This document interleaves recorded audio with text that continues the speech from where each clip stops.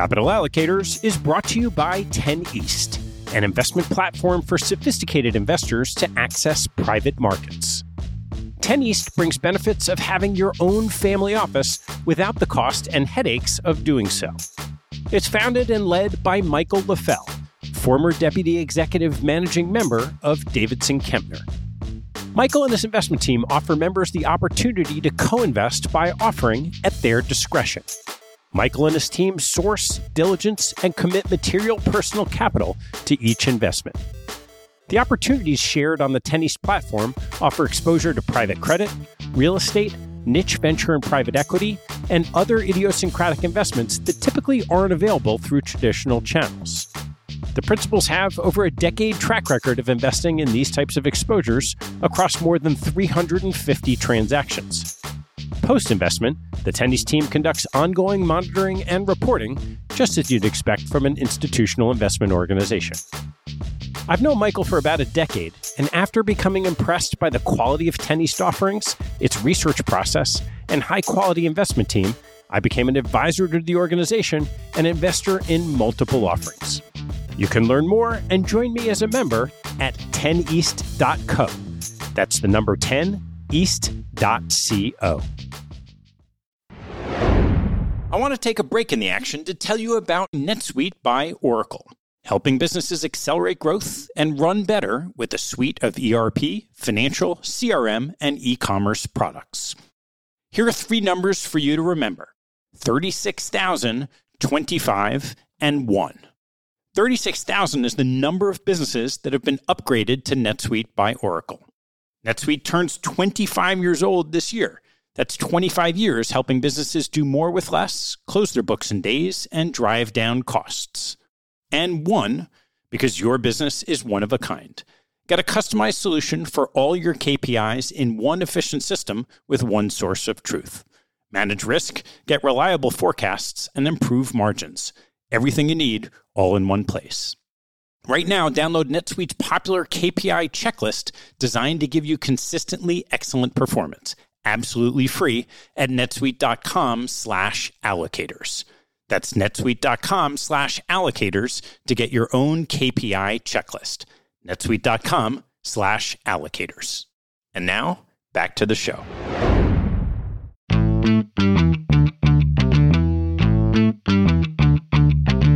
Hello, I'm Ted Seides, and this is Capital Allocators. This show is an open exploration of the people and process behind capital allocation. Through conversations with leaders in the money game, we learn how these holders of the keys to the kingdom allocate their time and their capital. You can keep up to date by visiting capitalallocators.com. My guest on today's show is Savneet Singh, currently the president and CEO of PAR Technology Corp. And a partner at CoVenture.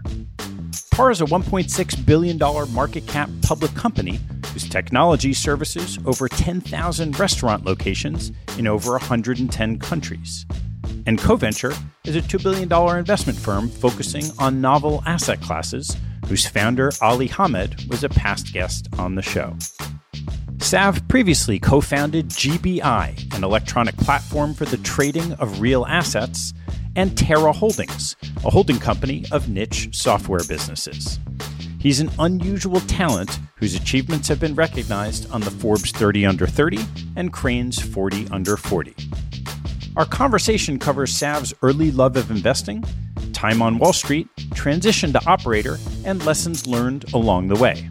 We then turn to PAR, discussing its history, corporate culture, and trends in software. And we close with Savneet's thoughts on crypto, advice for managers and allocators, and his growth as an investor from serving as an operator. Please enjoy my conversation with Savneet Singh. Sav, great to see you. Thanks for having me. I know this is a few years in the making and a lot's changed in your life, but why don't we go back to your very early interest in business and investing? Because I think we're going to go back and forth between investing and operating.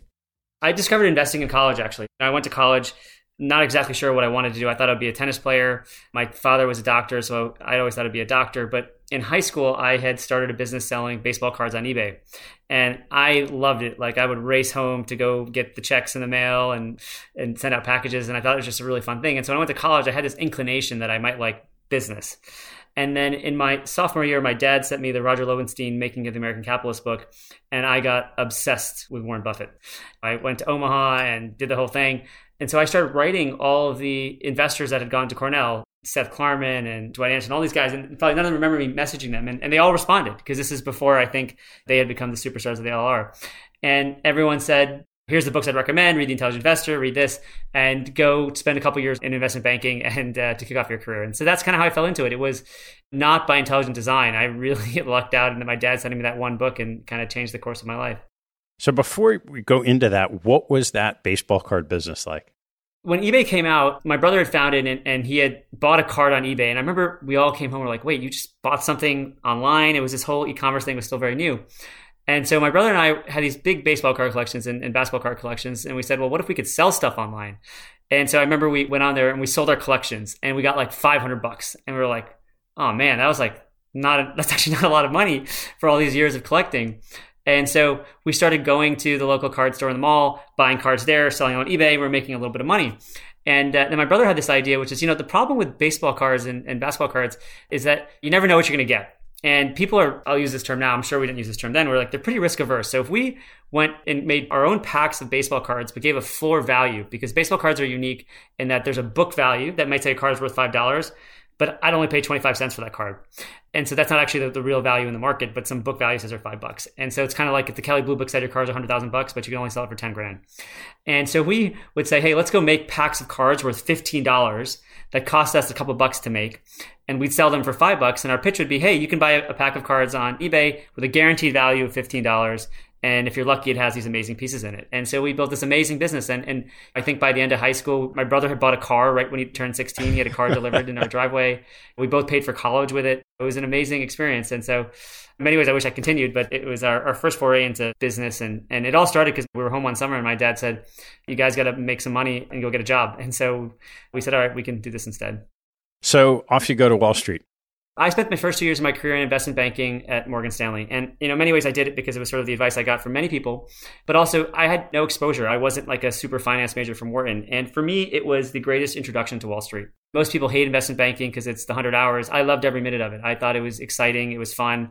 I remember meeting CEOs when I was 22 years old, flying to Japan to do a deal. It was great. But really, really, really early on, I remember calling my dad and saying, I want to be on the other side of the table. I really want to be the person making that decision. And so early on, I realized, hey, this is going to be a stepping stone for what I wanted to do. And at the time, I said, hey, I want to be Warren Buffett. I want to learn how to do this. I want to learn how to be an investor. And so at the time that I was in investment banking, everybody was going to private equity. And I said, I want to learn to pick stocks. I want to be Warren Buffett. And so I had started making a list of investors that I wanted to work for. And I had this, incredibly lucky circumstance where Byron Wien was the chief strategist at Morgan Stanley at the time. And so I was a 22-year-old analyst, shot him an email and said, hey, can I get 30 minutes of your time? And so I told him the whole story and how I'm working so hard and I love researching stocks. And I said, where should I go work? Like, if you were me, like, where would you want to go work? And he gave me a piece of paper and he wrote 3 funds on it. And so I started writing letters to the founder of each of those funds. And I had realized that, you can go through these headhunters, but it's very hard to get a hold of a multi-billion-dollar hedge fund manager. And so I had come up with this hack where I'd write them a handwritten note and they would respond. And so I ended up getting a job at a hedge fund there. And my pitch was, listen, I'll work for free. I just want to learn. And it was the first sort of part of my life where I realized I was geared for the long run, because when I left to go work at that hedge fund, I took way below market compensation. I made less than I made in investment banking, but it was a person I wanted to learn and be exposed to. And so I jumped into that. I did that for a little while. And I think really quickly, I realized that working at a hedge fund is not being Warren Buffett. The short-term nature of the investments, the aggressive studying of the quarter. I remember sitting there and understanding the business and realizing that this is probably not my path there. And it was right in the middle of the financial crisis. And I thought I'd done a good job. And I thought I was kicking butt, but I lost my job. And I remember that was a big punch in the gut, because it was the first time in my life where I'd experienced I'm not the best. I'd gone to a good school. I'd gotten the investment banking job everybody wanted. I got the hedge fund job I wanted. And then I got punched in the gut, and particularly because I thought I'd done a great job. And so that was the moment in my life where I became very much like, I've got to do this on my own and I've got to create my own path. And I don't want to sort of be at someone else's mercy. And so that was my quick journey through Wall Street. It was a very short training period, but one that I'm very grateful for. So at that point in time, how did you decide what to do next? It was a crazy time in my life. I just lost my mother. I'd gotten really sick and I'd lost my job. And it was all pride, right? It was this idea that, man, I was the hot stuff. I was models of bottles, living this amazing New York City life. And then all of a sudden I was, sitting in my little apartment, like, what do I do next? And I remember one of my friends who actually, I guess now is relatively well known, Jesse Puggi, through his podcast, had come to my apartment and he saw that I had a GMAT book sitting on the ground. And he picked up this book and he's like, "You're going to take the effing GMATs?" He's like, "Are you kidding me?" I remember it just hit me. I was like, yeah, what am I doing? And so I got very lucky and ended up starting a business with a couple of folks that he had known. And, it was very much geared on this idea that I had this entrepreneurial bent that I wanted to be self-reliant and self-resilient. And I wanted to build something. And so I ended up in 2009, starting a company with this idea that we wanted to, at the time, democratize hard assets, create the ability to buy hard assets, baseball cards, diamonds, gold, silver. And we ended up focusing on gold and silver. And it was a pretty cool experience for some at that time because fintech wasn't really a thing. I don't even think that the term had been coined. And so building a financial technology business in a time where banks and brokerages were still scared to work with you. I remember our early customers would say, "Hey, we'll work with you, but put X million dollars in a bank account so we know that you're real." And it was an amazing experience for me because we got to build and grow a business early in this sort of wave of fintech. And I got to learn all those skills of how do you build a business? How do you hire? How do you develop cultures? How do you deal with sort of long sales cycles? The beauty of the software business. And so for me, I got into the business more so because I wanted to build something, not so much that I had an obsessive passion about that category. And it wasn't a natural transition, but it was the one that worked really well for me at that time. Even though your experience in banking hedge funds wasn't that long, I'm curious from that experience of those three things you just mentioned, building, hiring, and culture, what did you learn first about building a product as an operator that you couldn't have known on the other side of the desk? The hardest part of building a product that you don't get being on the other side of the desk is that nothing is obvious. There's sort of this assumption, which is you just put these things together and it's, of course, Spotify made sense. When you're on the other side of the table, you understand that there's so many interdependencies for a product to be great. Timing, the talent, the look and feel, the UI, UX, and looking back, it looks so easy. But the ability to have all of those things work together, it's so freaking hard. My favorite example of this is when we were building our business and we're like, hey, we're going to build a trading platform and we're going to go plug it into all the big brokerage firms so they can have access to trade hard assets. That's all we got to do. That's pretty simple. It makes sense. We're going to be the New York Stock Exchange for X. And then going to every single meeting and sitting down with Merrill Lynch and Bank of America and Goldman Sachs, all the big banks, and everyone saying, that makes sense. Talk to us in 4 years. And realizing that, being an operator, it is a long-term game. To answer your question, the biggest distinction I learned is that when you're in a services business or in the investment business, it's a relatively short-term game. You're in a hedge fund, maybe it's a 1-year game or maybe it's a quarter game. When you're in a banking deal, it's a transaction. When you're building a product, it's a 5-10 year game because you fail, you iterate. Then you find product market fit, and then you're not done. Then you're still rebuilding the product and you're constantly rebuilding and rebuilding. And so the biggest change for me is the reorientation of my mind that building a product is an incredibly long-term game.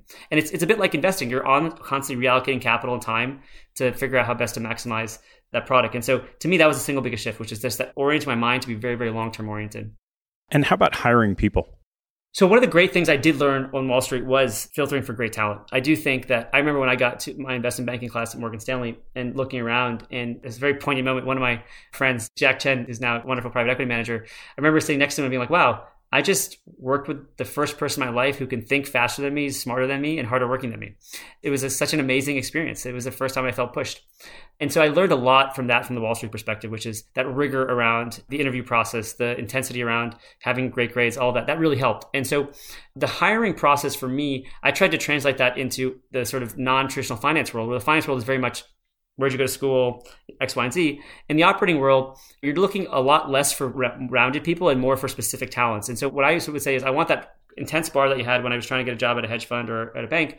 But in the operating world, I really wanted you to be a super focused person on that thing we needed. If you're going to be running the call center, like, is that your obsession? Is that your passion? Is that the thing you're singularly amazing at? If you're going to be in product development, are you going to be the product development person that comes back to me and says, sales isn't selling the thing, that's their problem? Or you're the product development person that says, I live this product, I need it to win, and I'll work with sales to get over the finish line. And so it was a distinction in sort of saying, finding that well-rounded investment banking talent, the person that was good at everything, to the operator, which is being great at one thing, and then putting you in that seat to be successful. Were there particular questions or tips you learned along the way of how to question people so that you can tease out whether they are great? Of course. I don't know if you can tease out if they're great. I think you can tease out if they're the right fit. And so a lot of the questions I ask are about not so much what you do in your resume. I think there's a great sense of, I can read your resume and tell you if you're checked the boxes. What I ask for is more about, how do people define you? Ted, how do they describe you? If we went to dinner with your last two bosses, they'd say, Ted is X, Y, or Z. And that perception to me is really important because it's got to match up to the story you just told me. And you'll be surprised how many times somebody say, oh, I'm the hardest working person you know. And then I say, okay, cool. How does your boss define you? And you'd say, I'm a lot of fun, and you say, okay, that's interesting. And then the second question I usually ask after that is, how do your colleagues define you? And make sure that they're connected. I never love when there's you get two different answers. I say, hey, people should know who you are. The other part of the interview that I tend to think a lot more about is, how do they look at the role? Because I think sometimes you get excited about the person, but forget that, again, in an operating business, you're going to a very specific role. And so I tend to ask, Ted, if you're in this role, what are the metrics I should be tracking your performance on? And so that you and I can have an objective relationship. I'm sure I'm going to like you. I'm sure I'm going to like getting dinner with you.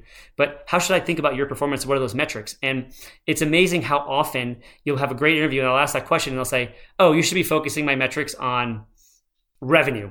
And I'm like, you're in supply chain. I think it should be cost, right? It's a bit about understanding that in their lens of how they look at what's the important levers of their job. If that question is off, it's oftentimes very hard to course correct because they're wired to think, my job is to do this. I need to rewire them. And I always hate that. And then the last thing that I try to really, really understand is, I always tell managers, you need to understand how the person that's working for you, how they're perceived, but what really motivates them. And so I always say, on my management team at PAR today, I know the person that works at PAR because they want the pat on the back. They want the recognition that hey, you really appreciate them.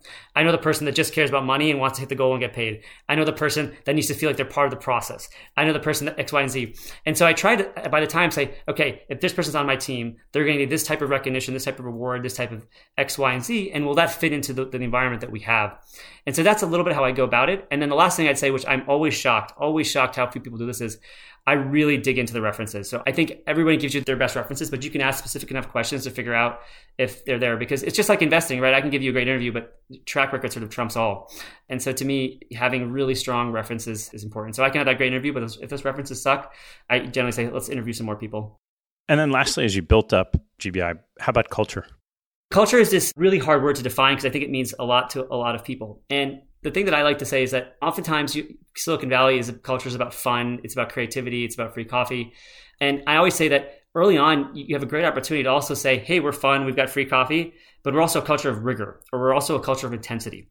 I'll give you the PAR example. When I got to PAR, it was a broken company. It was really poorly managed. There was this sort of sense that we work for a family, not a team or a board.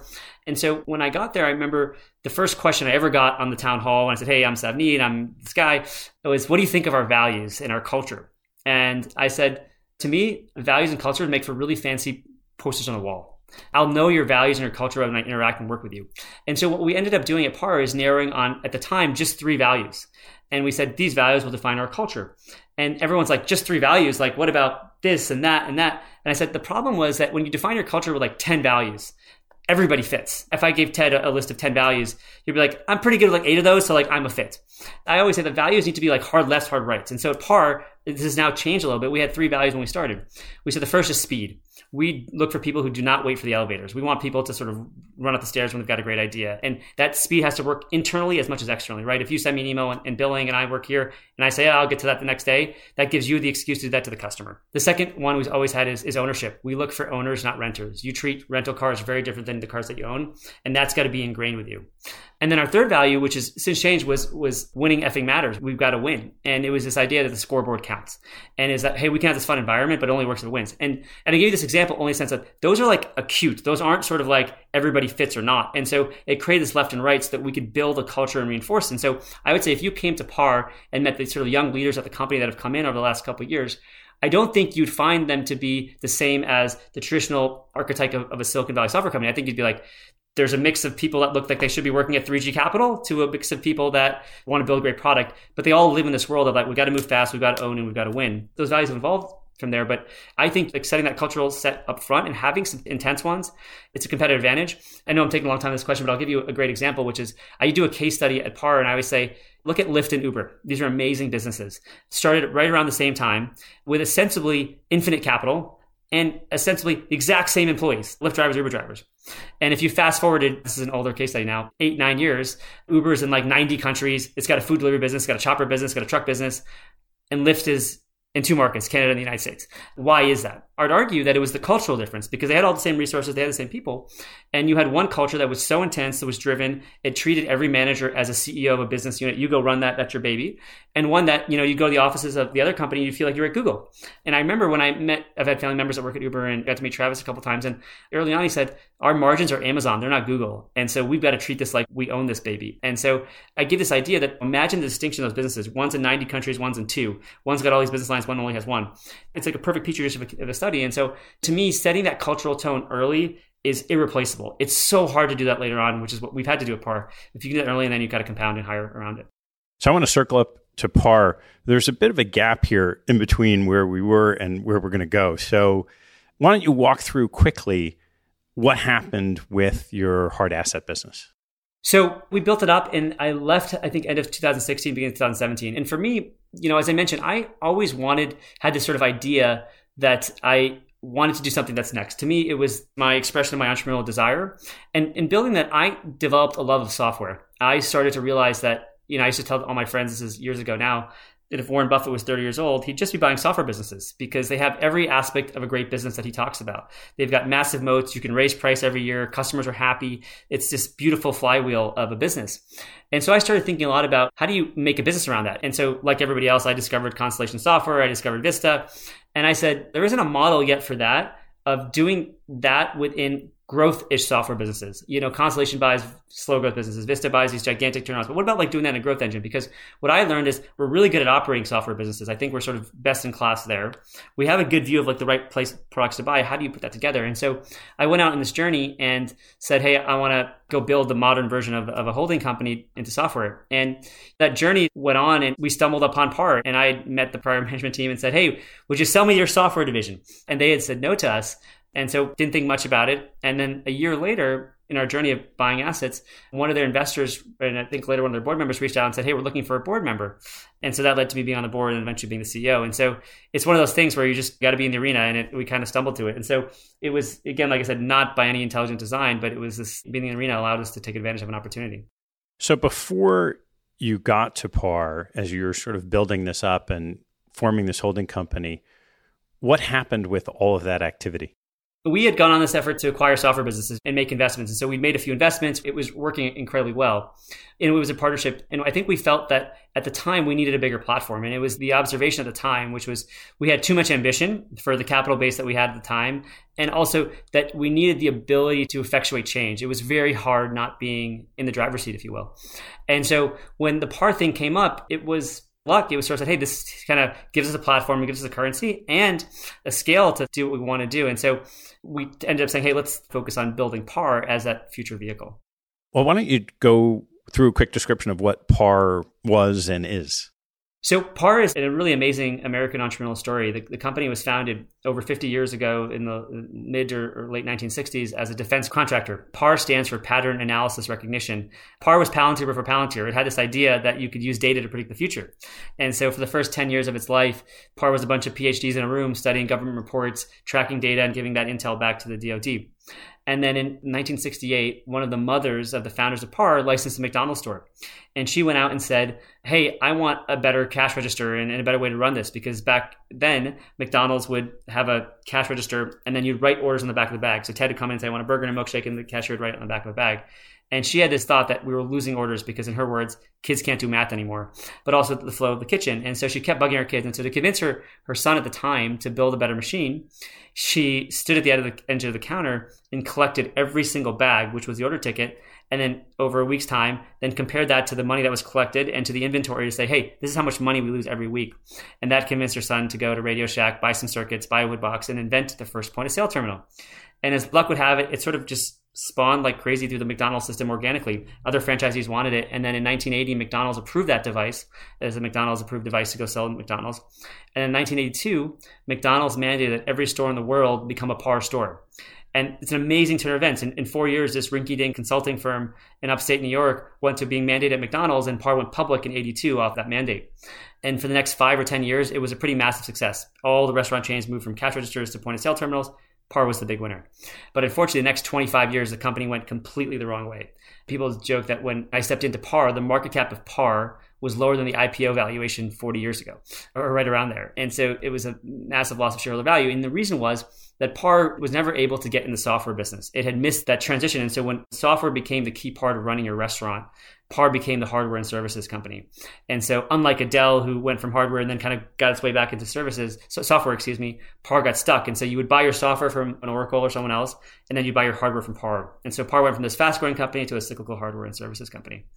And then at the end of 2014, PAR acquired a small SaaS business called Brink. And the idea was that, hey, this will be our flag in the software business. And it was an amazing acquisition. And when they bought it, it was a tiny business. It was installed in a few hundred stores. It was this idea that you could take our enterprise relationships and sell this to larger customers. And within 5 years, it worked. The business went from being in 300 stores to 9 or 10,000, and really cemented this idea that PAR is now transitioning to a software business. And so that's right around where I got involved. So a couple things. You mentioned earlier that when you got there, it was sort of broken. The culture was broken, and you established these 3 values. What was that actually like coming into the company, figuring out those values, and then presumably having to change a workforce? So let me paint the picture of what we stepped into. So I joined the board of PAR in April of 2018. I was an independent director, and at that time, like I said, we had this Terra thing. I wasn't really thinking about running the company. But I think through ignorance, and I said, hey, I guess I'm on the board, I should really figure out what they do. And so I flew to the different offices to meet the managers, ask a lot of questions, understand. And I came back to the board and I said, hey, here are the very 3 simple observations I have that I think require some extreme action. The first was that the Brink product had market fit. There was true product market fit here. And that is so hard to find in software. There are tons of software companies, lots of them make it, but few have true product market fit where you can scale something. I said, this product is winning and we have 2 hands tied behind our back. You got to take advantage of it. And you're winning in a market that is just about to become tech enabled. Restaurants were in 1999 when it came to software. I like to say that most restaurant operators at the time were still, the analog is the people who'd say nobody will ever buy shoes online. They were so far behind where they need to go. And so you had the product market fit in a market that was ready to go. But unfortunately, the other 2 observations I had was that 1, the company was structured for failure. It had no money on its balance sheet, so it couldn't really invest in that software product. And as a result, was making really bad decisions around its product. And then the culture was destroyed. It had a complicated structure where it had an interim CEO and a chief of staff, and everyone thought they worked for the chief of staff. There's this perception that the family controlled the company, and they worked for a family, not the management team. And I remember meeting the managers, and I made this really simple observation of the board. I said, this business has been growing 50 to 100% a year. That is real growth. And generally, when you go to the office of a company that's growing 50 to 100% a year, people are bouncing off the walls with excitement. And I was like, everybody hates working here. There's no excitement. How is that possible? And then the third observation I made to the board is that there's a massive amount of distraction. And this is the part that I think most people know, which was they were in the middle of an activist shareholder fight. The prior CFO was on his way to jail for stealing money. The prior CEO had to step down because of bribery and corruption investigations in China and Singapore. And so I said, if this thing is going to work, we've got to either sell this company and let someone else really reinvest and do that, or we've got to find a new CEO. And so 8 months later, I became the CEO. I've been offered the job 2 or 3 times before that. I said, no, this is too messy. I don't want to do this. I don't want to move back to upstate New York where I grew up, and it was not on plate. We hired a search firm, but nobody wanted to come in, right? Who would want to come into a company that has no money, that's got all this distraction, and you're not really sure who you work for? And so when I stepped in the company, I actually came there and said, hey, let me find a way to package and sell this. I wasn't actually trying to be the long-term CEO. But when I got there, I said, let me try to clean this thing up. And so to your point, I went out and I had hundreds of conversations. I went and met hundreds of employees and said, tell me everything. And through that journey of conversations, I realized that we had to set a new strategy and a new culture for this thing to work. And so to answer your question, the process is relatively simple. I met hundreds of employees. I met the top 10 customers and sort of said, okay, here's the strategy and the plan that we want to work to. Here's how we're going to get there. Here's the execution. We're going to get to that. And these are the type of people that we need to come on board. And candidly, everybody was ready for it. There are a couple bad apples, but everybody was ready for it. And so I remember just a quick story. The first thing I had to do as a CEO, literally the first day in the office, I had to go and terminate 25% of the workforce because we're running out of money. And one of the board members in our CHRO at the time, she had said, we're going to hire you a security detail because this is upstate New York. People carry guns. Our workforce up there is 99% Caucasian. You're a 35-year-old with a turban and beard. We should just be careful. And I remember going to her and saying, like, listen, if I treat everyone at PAR like they're my employee, they're going to act like my employee. If I treat them like my partner, they're going to be my partner. And so I went up, I did the determinations, and I did a presentation to the company and said, here's why we did this. We had no choice. This is why we need to save the money. And I said, these people being fired, it's all of their fault. And I point to all the executives of the company and my fault. It's not these people that got fired fault. Every executive there did not make a plan to execute for them to have jobs today. And it's 100% their fault. And what that did was it set the tone to the executive team, which is like, no one's skating free. Like, you guys screwed up. There's no excuse. But also the employees, it said, okay, like, there's a leadership team that's trying to be a servant leader and do it. And I got off that stage, and I remember almost everybody came up to me and said, hey, just tell us what to do when we're ready to do it. And that, I remember calling my wife that literally that first day I was in the office, said, hey, I think I might be able to like make something out of this because the team is ready for it. And so I think you have to live it. I think you have to be there. And I think you've got to have that gut feeling that you can do it. And then you can build that culture. But you can't go in with any preconceived notions of this is the culture we need. You've got to go in and sort of understand who the people that are there. I want to dance around a little bit with the company. And one of the things I'm most curious about is we have this Andreessen software is eating the world aphorism, and we see it everywhere, maybe even a little bit late in asset management itself. This point of sale terminals start in the restaurant industry. Where do you see this trajectory of software in businesses today, and where is it going? So I'll answer that from the restaurant lens because that's the world I live in. Because I think it's in every industry, you sort of have a different point of disruption where you are. In restaurants where we play, it is incredibly early. It's not 99, it's 2000, 2001. And let me think about this very quick perspective. Imagine you were running a restaurant just a few years ago. You didn't have a loyalty app because who would use a loyalty app to order food? You had people come in your store, you had people come through your drive-through, and that was about it. And in the last 3 or 4 years, all of a sudden, you're like, wait, I've got to have a loyalty app. I've got to have an online ordering website. I've got to have a mobile ordering website. I've got to have Uber Eats. I got to have DoorDash. I got to have AI software to manage my delivery guys. I got to offer delivery now. And so the restaurant has all of a sudden gone from having to have amazing in-store experiences to also having the Amazon.com experience outside the restaurant. And this has happened so fast that the disruption is bound to happen because now your workflow is completely different. The kitchen of a restaurant is pretty much an Amazon warehouse now. They are no longer just serving people that come in the store, you say hello, you give them food. Now you got orders all over the place and you need that. And so as I look at the challenges of a restaurant, every single portion of that will be solved by software. From how you take an order, that will be through an app, that will be through your voice, through Siri, Alexa, whatever it may be. That will be through a menu in the drive-thru that's not staffed by a human being, but staffed by artificial, like a voice bot.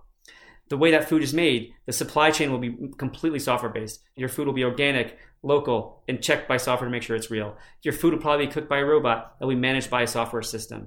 Your workflow of your restaurant, the quality of the food will be measured by a video camera that will be managed through artificial intelligence. And so historically, the way restaurants dealt with all of this disruption was hire more bodies. Hey, we've got a long drive-through line. Send somebody out in the store to take your order on a thing and come in. Hey, the kitchen's really busy. Throw some more people back there. Hey, the food quality's getting messed up at the end of the burrito line. Send somebody to be a quality checker.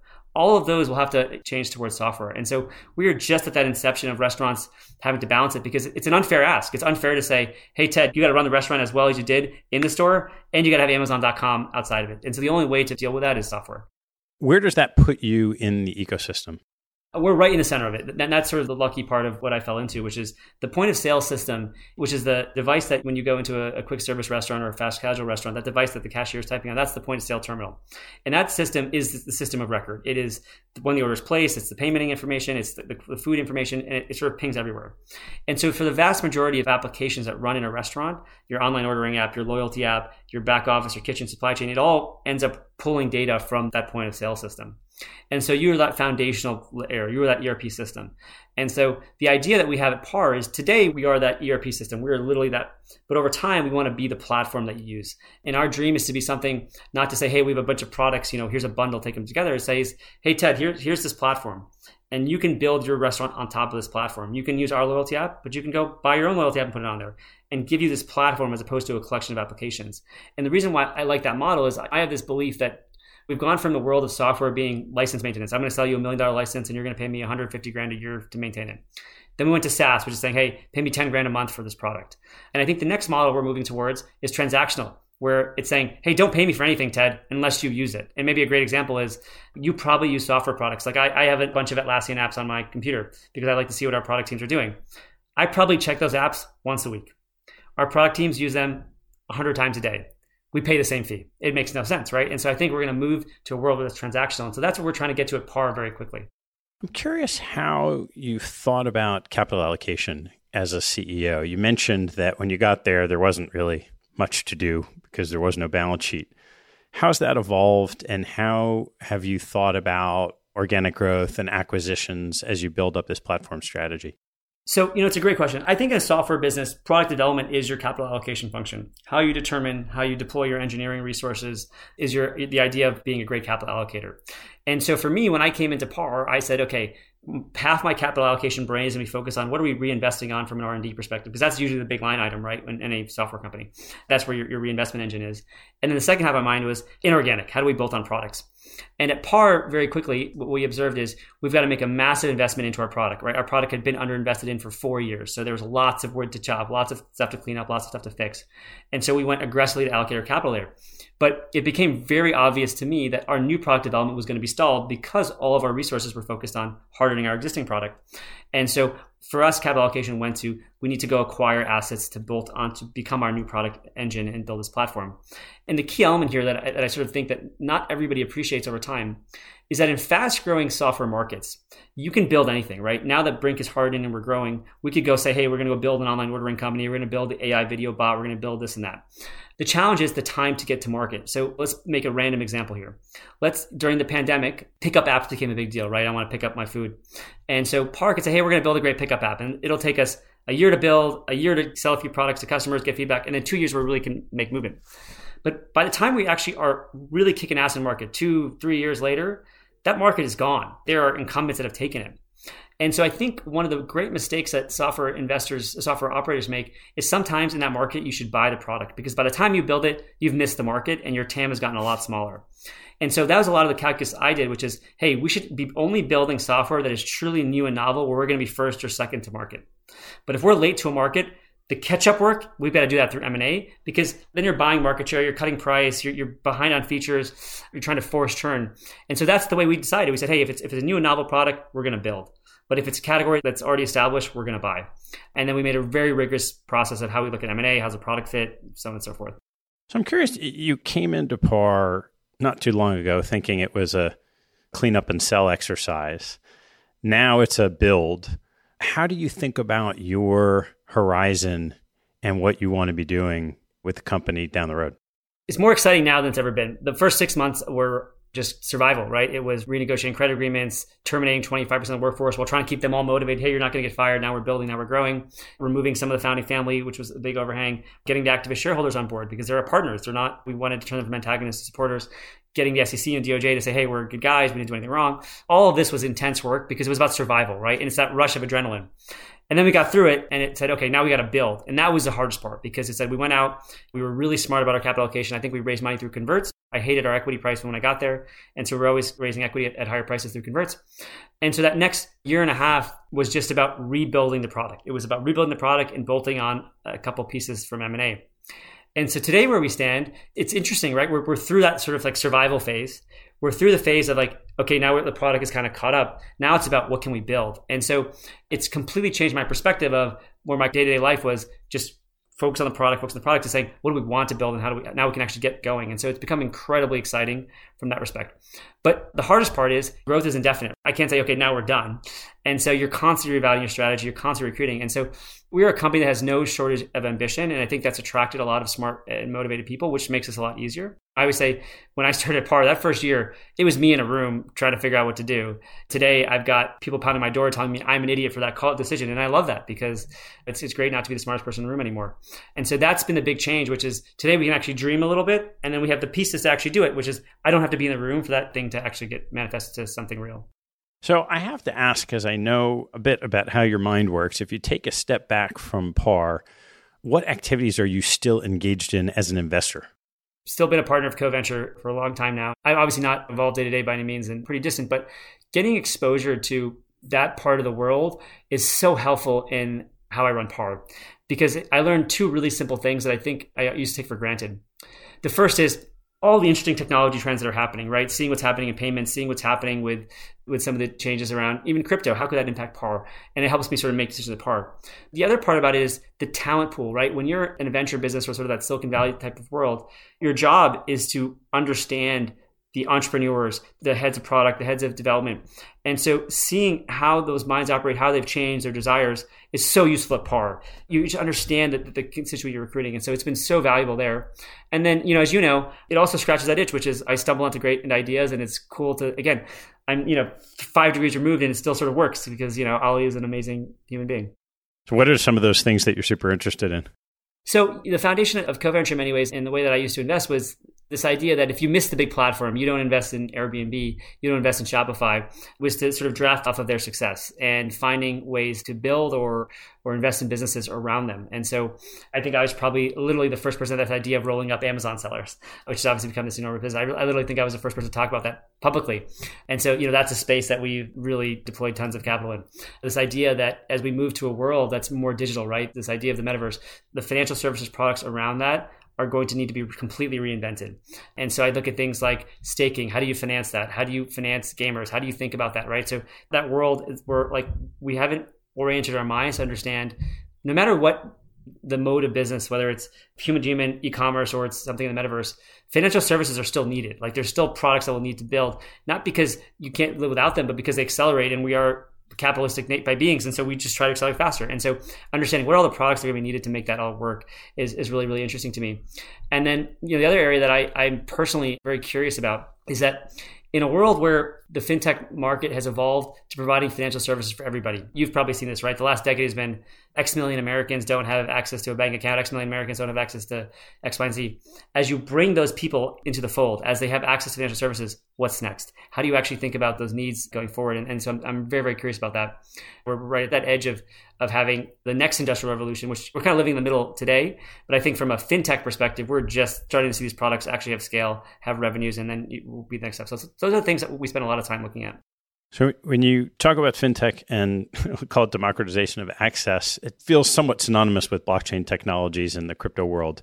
I'm curious how your thinking has evolved in both cryptocurrencies and blockchain. I've had this long, windy journey with crypto. We were very, very early in it. $10, $11 kind of when Bitcoin at that time. I remember sort of studying it and getting deep and spending a lot of time with Barry Silbert at Digital Currency Group, who was one of our investors in GBI. I remember just falling in love with it. I remember being like, this is the coolest thing I've ever seen. And I was that acolyte. I remember Bitcoin was not even a couple $100, and I was going to the banks that we worked with and saying, you got to look at this. We were like these pioneers in that. And I think, unfortunately, that was actually a bad thing because fast forward 4 or 5 years later, when you'd been the guy talking about it, while the price had run up, the utility had almost been proven to not be there, right? It actually been like, hey, no one's using this thing for anything. And so I was like, most investors were just like, oh, if there's not any use for this, then this is just a shell game, right? It's a little bit of like, I think there's some scarcity value. This is like digital gold, but I was always into it, always invested, but never I lost that sort of being at the cutting edge. And so I sort of lost interest and became not a bear, but just sort of it's good to have an allocation, but it's like one of those guys. And then I sort of went through this period of, as every part of financial services becomes unbound and rebound and unbound and rebound, that process of the unbound and rebound will create a splintering of some small thing that could be used.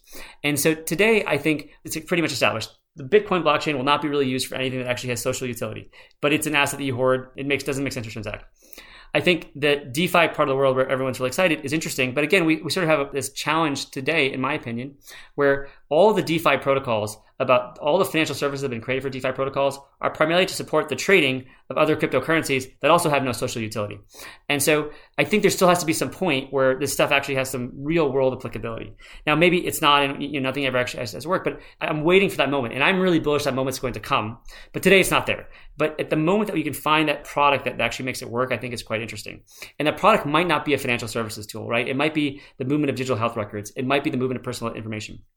And then, so if you look at the third part is the NFT side of the world, which to me, NFTs are great. There's an applicability. And I think that applicability is not actually in art, but I think it's in gaming. And I think we've had the equivalent of NFTs in gaming for a long time.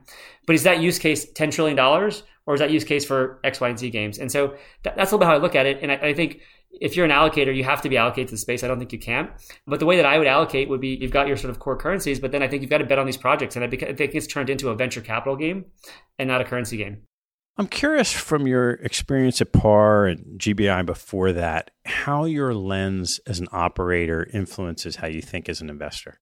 It's been huge. I think that the single biggest thing I appreciate now as someone who still looks at investments but lives 99% of my life as an operator is that when you're an investor and you sort of read about an idea, you assume that 1 + 1 = 2 and it should just work. And the reason why you do that is because it makes complete linear sense, but also because you're exposed to the greatest operators in the world. If you're investing in public stocks, there are lots of bad managers, but that bad manager is still 100 times better than your local guy that runs your local deli. And so you take for granted just how hard these changes are. So I'll give you an example. When I came at PAR suffered tremendously from poor architecture and a lot of technical debt. Just miles. Like PAR didn't build a new product for years and years and years. I remember talking to investors and they were like, just throw a bunch of developers at it and it'll get fixed. And being like, gosh, if you could just understand that this is like a 2 or 3 year journey to get this thing changed and fixed. And remember, developers don't want to go work on technical debt and fix like broken stuff. They want to do cool stuff, right? And so the recruiting challenge about getting people to fix it, right? And then to keep them motivated on it, then to pay them a lot while you're not building new product and growing revenues at the pace you want to. That is such a hard term, right? And so I think the biggest appreciation I have is that execution is a million times harder than investing. I would tell you that running a company is, and I think most people who've done both would tell, like running a company is so much harder than being an investor. The other thing I appreciate so much more on the operating side than on the investing side is humans. I don't think you appreciate human beings when you're an investor nearly as much as when you're an operator, because you don't engage with them nearly as closely as you do when you're operating. When you're operating and you're pulling all-nighters and you're working on products and you're working on an M&A deal, I mean, you really get to know who these people are and what motivates them. And they don't have that luxury that they're going to get that $1 million bonus at the end of the year. They're doing it because they believe in it. And it's very hard to find that on the investing side. I know it does exist, but you understand the motivations and the inspirations of human beings, where I think on Wall Street, this is probably a bad categorization of it, but it's like you're motivated by hitting that bonus, that target, and you get paid. Here, it's very different. You actually understand human nature, right? As I mentioned, on our management team, there are people that I know money is not number one or number two. It's about feeling important. And so I have a dramatic appreciation for that human side. The last thing is culture. I think now when I look at investing, I can, in an hour with the CEO and maybe one other person on the team, if I can dissect that culture, I feel so much more confident in investing in that business. It's like this. You can meet a great CEO and then you meet people below. And if those developers aren't sort of the best of the best, you're not going to attract the best of the best. You're not going to be the best of the best. But I guarantee that if you had met Stripe 10 years ago, you'd be like, wow, everybody here is insane. And so there's an understanding that cultural element is something I never thought about before. Never ever thought about before. And when I do IR meetings, every investor asks this question, which is, what didn't I ask you? What should I have asked that I didn't ask? And I remember, so I always thought it was a good question. And my answer is, listen, everybody can understand our TAM, everybody can understand our market.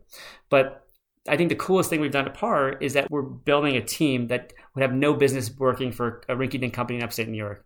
We've got people that left 3G. We've got people that left Google, from Uber, from Blacks. I mean, incredible firms have come to PAR at way below market salaries. And so we may suck. Our products may suck, but the talent level is so high that they will pull that thing through. And so that's the third thing that I just think I never quite appreciated being on the other side of the table. So if we turn that around and let's say there's some day in the future where you decide to shift back from 99% operator to 99% as an investor, what do you think you do differently than you used to do? I would be way more concentrated. So I do think I would not spread the bets like I've done in my personal portfolio for years. I think you can make bets on the operators that really are great and the teams that are great and close your eyes a little bit. I think that's the number one change, because you can compound so much faster on these great winners. And you know, every study has shown that, but no one has a gumption to do that because it's hard to figure that out if you haven't had that operating experience. Now, if I make an angel check and I get through compliance, you know, it's so concentrated because I'm willing to sort of understand the dynamics of that business. So that's number one. Number two is I will be concentrated in my area of focus. The biggest advice I give when I have one-on-ones with our team members is prioritization and focus. It's saying, Ted, you're so smart, you can be good at everything, but you'll only be great at one, maybe two things. And so as an investor, I would really, really try to get deep in understanding and finding areas that we can just compound our knowledge, where we're the go-to biotech, we're the go-to X, Y, and Z. The last thing I would say is I would make sure I brought on investors that were completely aligned to my time horizon.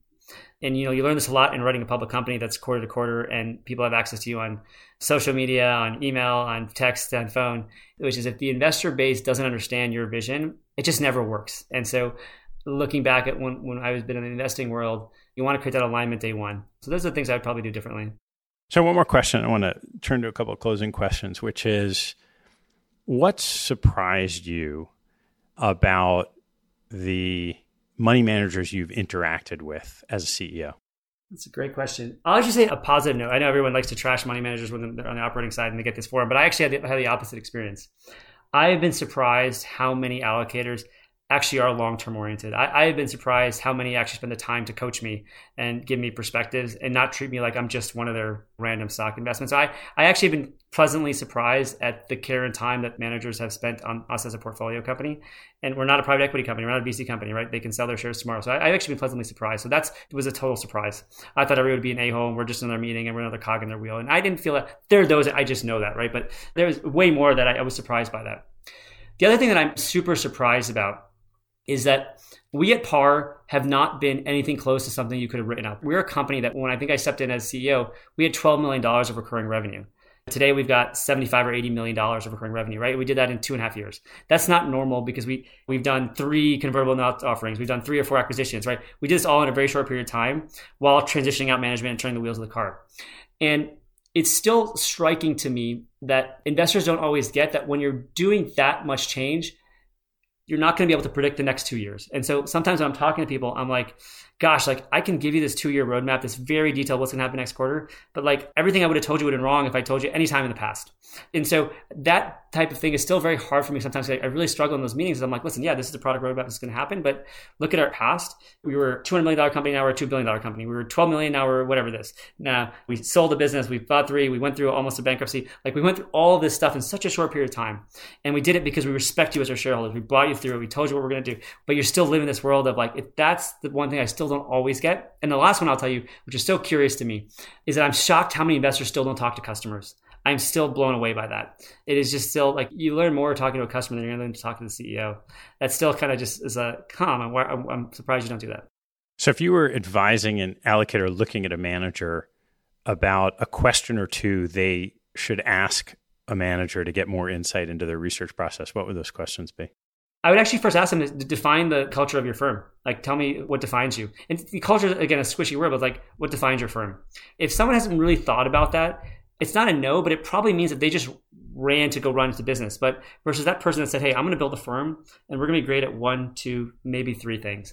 And I think that sheds a lot of light on that human being and that person and how they decided to build that firm. There's not an employee at PAR who can tell you the 4 values of PAR today. They're just not. And that's not doesn't mean we're going to be good or not, but it means that we thought through what we want to have, the people we want, the investors we want to have. And so I really do think that. The second question I would say is, tell me the investors you don't want. Like, who's the investor you don't want? And I would ask that before they know anything about you. Because I do that all the time. I said, hey, who's the investor or board member that's just not a good fit for you and your culture? The person that's squishy about it says, oh, like everyone's a good fit. I was like, okay. I love the person who's like, listen, I'm never going to work with an investor who needs like monthly reporting because it creates that. So those are the 2 things I would ask. All right, Sam, I want to ask you a couple of closing questions. What is your favorite hobby or activity outside of work and family?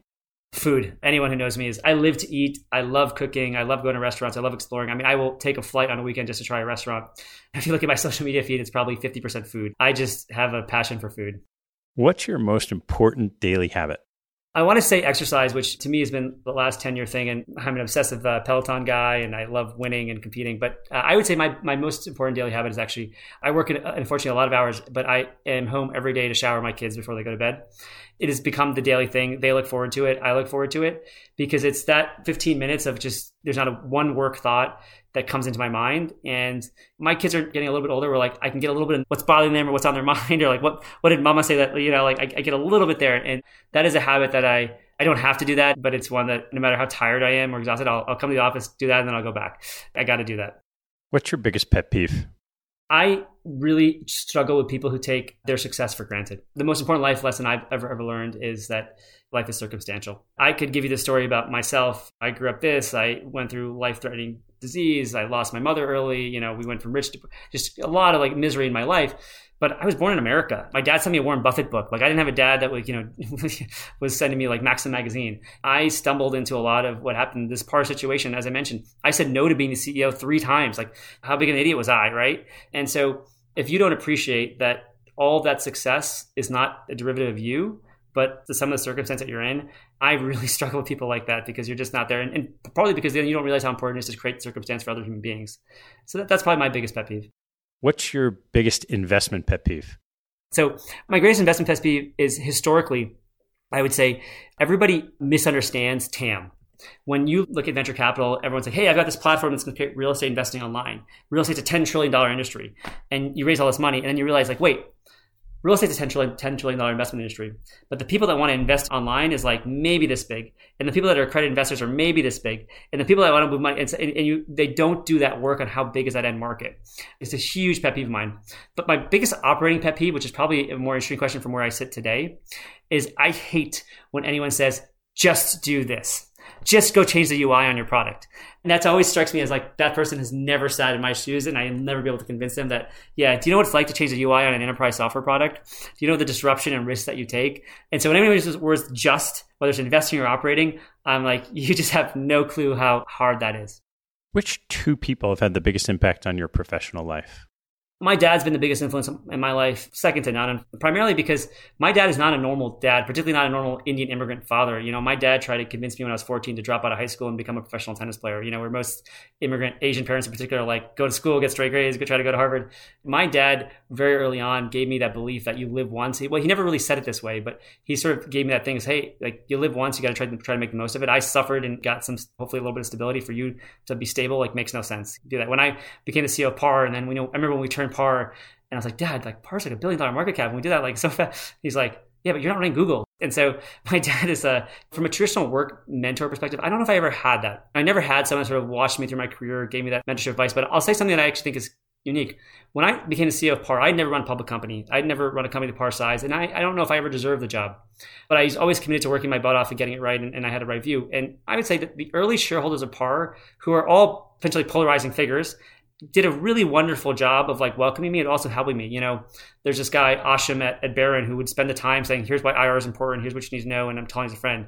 Even our activist, Adam Wyden, who's a funny and polarizing guy, you know, he'd slam at me screaming for 2 hours, but I learned and I adjusted and it helped at times. Scott Miller from Greenhaven, they're not mentors and guiding me in my career, but I actually appreciated them spending the time to sort of teach me what I didn't know at that time. And lastly, I would be remiss if I didn't call out Ro Nagpal, who was my partner in Terra and really did teach me everything about software investing. I do think he's the best software investor in the world. And so those are the people that I look to. What's the biggest mistake you made and what did you learn from it? To me, the biggest mistakes in life has always been, I've always been focused on what's the next step instead of living in the moment. And I truly, truly regret not enjoying those moments along the way and living and realizing that those personal relationships, those bonds, those trips that I skipped, those dinners that I skipped or left early were actually the things that I was going to remember and focus on because I was so focused on success. All I wanted to do was be successful. And I seemed like I was making a sacrifice for my greater good. And in reality, I was actually hurting myself because those are the things that I really wish I spent the time to enjoy. What teaching from your parents has most stayed with you? So I'll have to break it between mom and dad because my parents were remarkably different human beings. My dad, that Teddy Roosevelt quote of being the man in the arena is like the definition of my father. If you're not the guy that asks the girl out, you're never going to get the date. If you're not the person that tries to become the professional tennis player and drop out of school, you're not going to happen. And so it took me a long time. I was a shy kid. I wasn't the person sort of screaming for that attention. But when the big tough decisions at PAR came, when I had to make removing the founding family, these things are really hard. I always looked to that as like, you know, if I didn't have my dad in my ear, because that wasn't necessarily my natural personality, I don't think I would have done that. And so throwing my hat in the ring or my turban in the ring was something that I think my dad just really put in me early on and that obsession of resilience. My mom was a complete opposite. I could have been a social worker and my mom would have been completely fine, provided that I took care of my family and my community. And so anyone who knows me knows that I spend a disorderly amount of time in community causes everywhere I go probably because of her, instilled this idea that it's not me that's successful. You were a product of this environment that made you successful and you have to give back to that. And so my mom really, she never said it, but just it became the thing that mattered. You know, when I got my first Morgan Stanley check, she made me go donate it. Or my mom made me go donate it. When I would win an award or a prize, my mom's first thing was like, don't tell anybody. We don't want anyone to know this, right? It's still why I don't, you know, so she really instilled some great lessons like that. All right, last one, and you may have touched on it earlier, but we'll bring a subtlety. What life lesson have you learned that you wish you knew a lot earlier in life? Oh, I think I hit this, unfortunately, but it is that take those moments along the way. There's that great Giannis video of after he won and sort of understanding ego. But I've had this interesting life where I've had many moments where I had to take a pause. One of the things that I think everyone should do in their life is find those abilities to take a pause. And, you know, when you're an athlete, you win a championship, it's a moment to reflect and pause. When you retire, it's a moment to reflect and pause. But when you're running the corporate ladder for 40, 50 years, there's very few moments where you're stopped. And unfortunately for me, I had a moment when I was fired. I had a moment when I lost my mother. I had a moment when I thought I was going to die. I had a moment when I thought my child was going to die. I've had these moments that have shocked me to my core and have forced me to sort of say, what do I want out of the rest of my life? Who are the people I want to be with? What do I want with my time? And inevitably, every single time I have one of those moments, I end up coming back to, I wish I spent more time with my father, my mother, my friends, and my family. And so I would say that finding ways to create true pause to think about that, you'll always come back to I wish I did that. One small tip that I would say is important is I really think it's important that everybody realizes that life is about wisdom, right? It's about knowing more when you leave this world than what you did before and appreciating more about the world. And the fastest way to do that is to learn from people who've already lived. And so you asked me what my pet peeves are, and I've got lots of pet peeves about investing and operating and all that stuff. But one of my great pet peeves of human beings is if you don't spend the time to understand your family history, your parents, their grandparents, where'd you come from? Because it's not about, will that make me a better investor? But I think it helps you understand who you are and appreciates how lucky you really are. So to me, it's being able to live in those moments, taking those pauses in life to understand, but then learning from all the people that have already lived a lot of the stuff that you're about to go through, no matter if they're successful or not. Great. Seth, thanks so much for taking the time. Thanks. Thanks for listening to this episode. I hope you found a nugget or two to take away and apply in your investing and your life. If you'd like what you heard, please tell a friend and maybe even write a review on iTunes. You'll help others discover the show, and I thank you for it. Have a good one, and see you next time.